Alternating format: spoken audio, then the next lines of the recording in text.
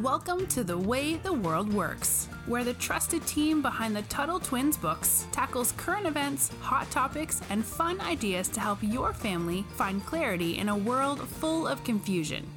Hi, Connor. Hey, Brittany. So today I want to talk about a man who is not only an incredible writer, but he's a personal hero of mine. His name is Viktor Frankl. And he wrote a book called A Man's Search for Meaning, A Man's Search for Meaning. And he wrote it right after he was freed from a Nazi concentration camp right when World War II ended.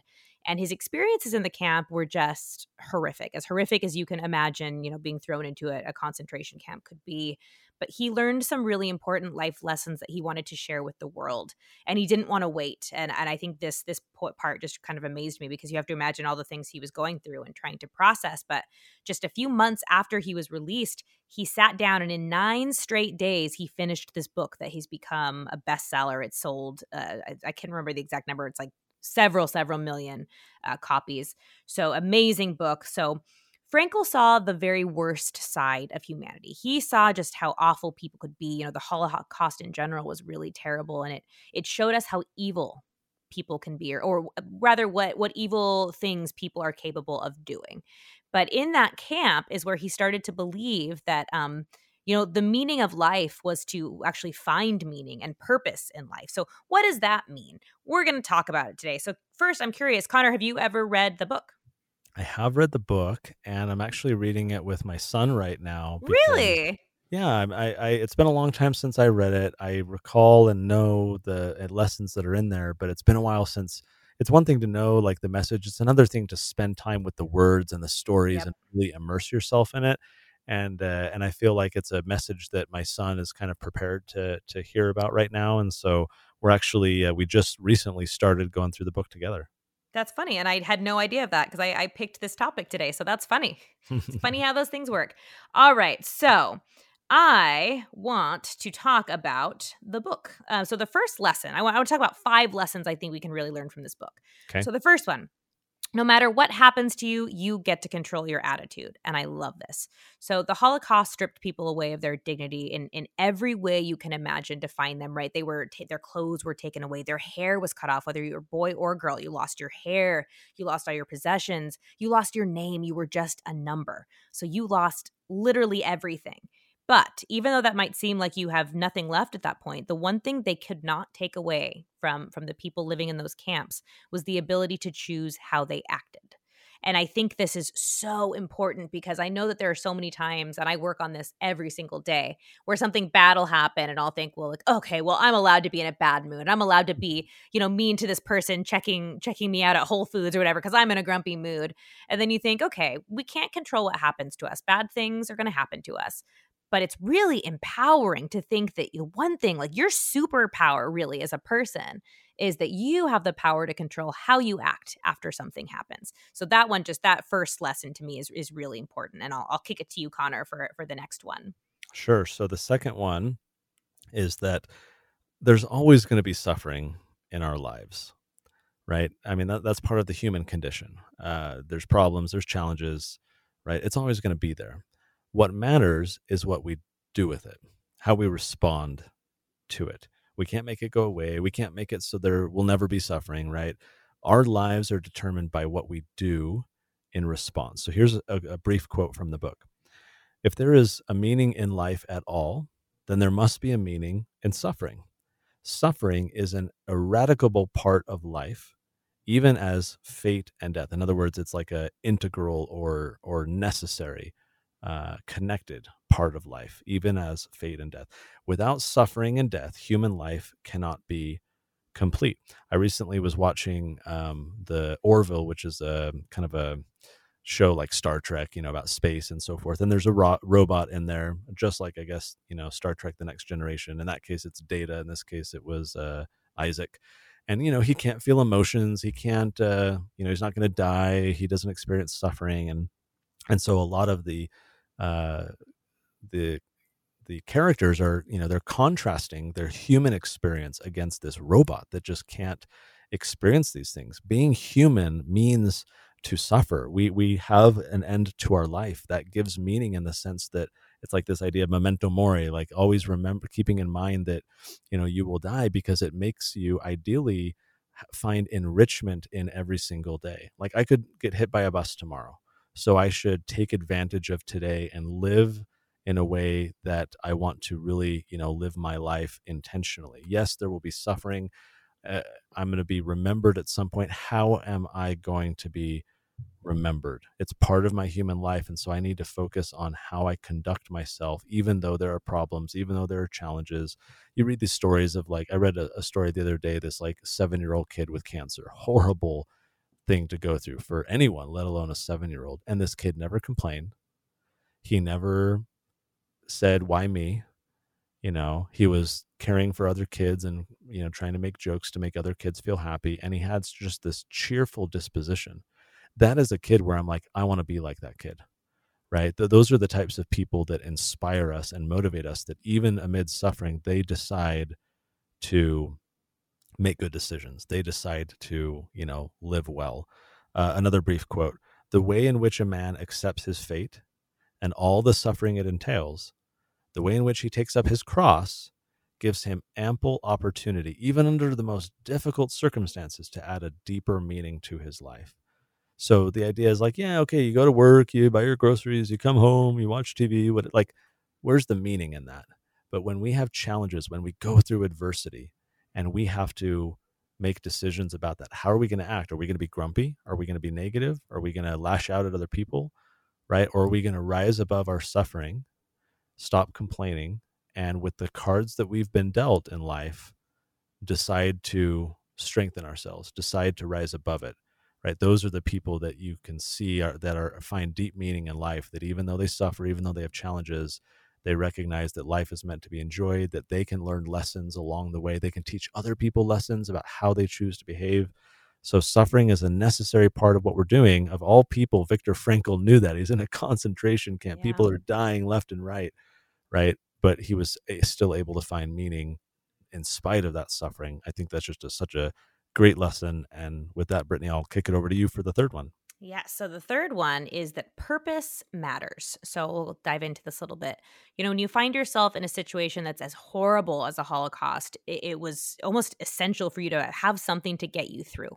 Maybe that was thinking about your family. Maybe it was thinking about you have to survive this day because you have to make it back to your son or your daughter or your wife. You had to have something bigger than you to carry you through dark times. And that's applicable not just to the Holocaust. I think that's good for anything, right? You have to have that thing that keeps you going.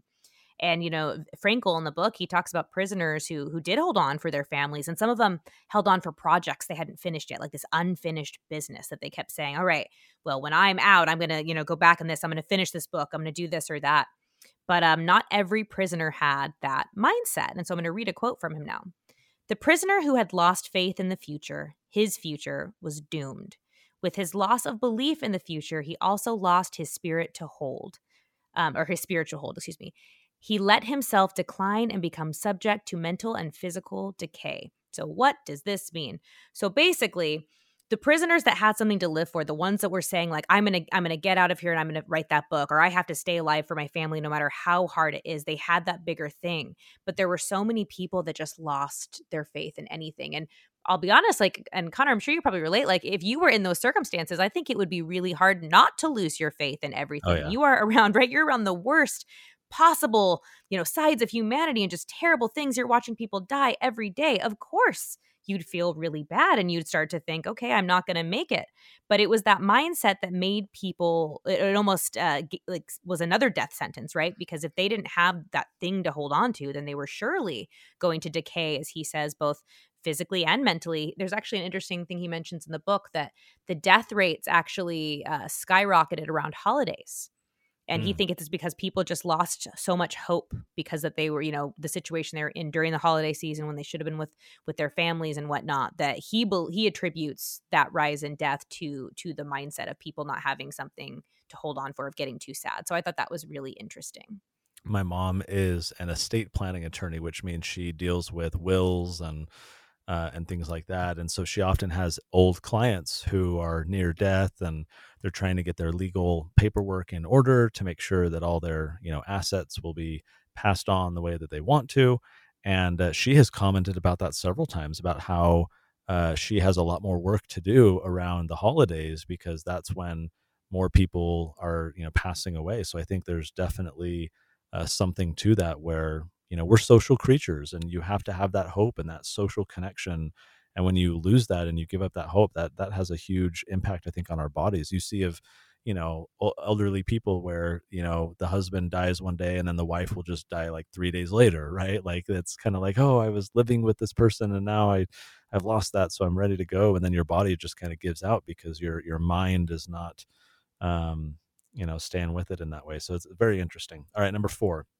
So this one is, that the true test of our character is revealed in how we act, not what we say, not what we believe, right? The true test of our character is revealed in how we act. So Viktor Frankl, he believed that life is testing each of us, this suffering, this sacrifice, and we are shaped and become the people we're based on our individual experiences and relationships and circumstances. And so it's our actions, the decisions that we make, it's how we behave, it's what we do that determines how we pass the test, or if we pass the test. So here's this quote that he wrote: "We needed to stop asking about the meaning of life and instead think of ourselves as those who were being questioned by life daily and hourly. Life ultimately means taking the responsibility to find the right answers to its problems and to fulfill the tasks which it constantly sets for each individual." So that's when I say life is testing each of us, that's what he believed. He meant that, like, every day these decisions we're making, these actions, right? We're being questioned by life. Are you going to make the right decision today? Are you not going to eat the, cheeseburger you shouldn't? Are you going to stop playing video games for 8 hours? Are you going to stop blaming your problems on other people? Is today the day you're going to finally go to the gym? Life is there asking us these questions. Are you going to live up to your goals today, or are you going to be lazy? And so every day life is asking us that. Are you going to act? Are you going to act well? Are you going to, stop complaining about your problems and just roll up your shoulders and move forward? Are you going to choose to be, happy, put a smile on, even though you've got some challenges? So life is testing us each day. It's asking us those questions every hour, right? Every day. And so I really like how he frames it that way. It's not just wondering about the meaning of life and sitting around like, a philosopher and, wondering what the meaning is. It's that we're going through a test, and every hour we have a decision to make, every, few minutes. And it's those decisions, those actions that determine the true test of our character. It's not what we say. It's not this book that we write, or whatever. It's not a podcast. It's the decisions that we make that determines who we are. All right, Brittany, number 5. I think it could be a podcast, but okay. I'm kidding. Okay, so the last thing I want to touch on, and I love this, is that human kindness can be found in even the darkest places. So there's a great quote from Mr. Rogers, and it's he said, "When I was a boy and I would see scary things in the news, my mother would say to me, 'Look for the helpers. You always find people who are helping.'" And I think that's what Frankl means, because he's talked about how even in these times where people were starving, I mean, you can't imagine how hungry people in the concentration camps were. But even still, he saw people giving up their last piece of bread to somebody else who needed it more. That even though there was all these terrible things crashing down around them, where they're just thinking there is no good left in the world, and here you had some of these prison, I was going to say prison, I guess they're prisoners, helping each other out. And they had no reason to really do that, right? Like there was nothing super great going on in the camps, but there was that human spirit that even in these darkest of times, people were helping each other out. And that's what the Mr. Rogers quote really, really talks about, is that bad things happen. And we talked about this when we did an episode about tragedies, and when tragedies happen, and it's really hard for us to process them sometimes. But sometimes the way that I like to do that is to think about all the people who come together after a tragedy and band together and help each other out, right? Because we can't control the bad thing that happened. It already happened. But it's so beautiful to watch people come together afterwards and do all these acts of kindness. So I think that, I mean, especially for somebody who lived through this, to come out being positive about the human spirit, right? Like I can imagine getting out of there and just being bitter and thinking there's nothing good in the world. And for him to highlight that, I just think that's such a powerful lesson for us all to learn. Very powerful. And, touching on these 5 things, decent summary, but certainly not a substitute for reading the book. And so this would be a fantastic book to read as a family in pieces, and just spend time talking about it and discussing some of these ideas and how they can apply in your life. What you can do to model some of the things that he's talking about. Granted, we're not in similar circumstances, thankfully. However, the reason why his book, Man's Search for Meaning, has been so popular is that its lessons are very applicable to our lives, no matter our circumstances.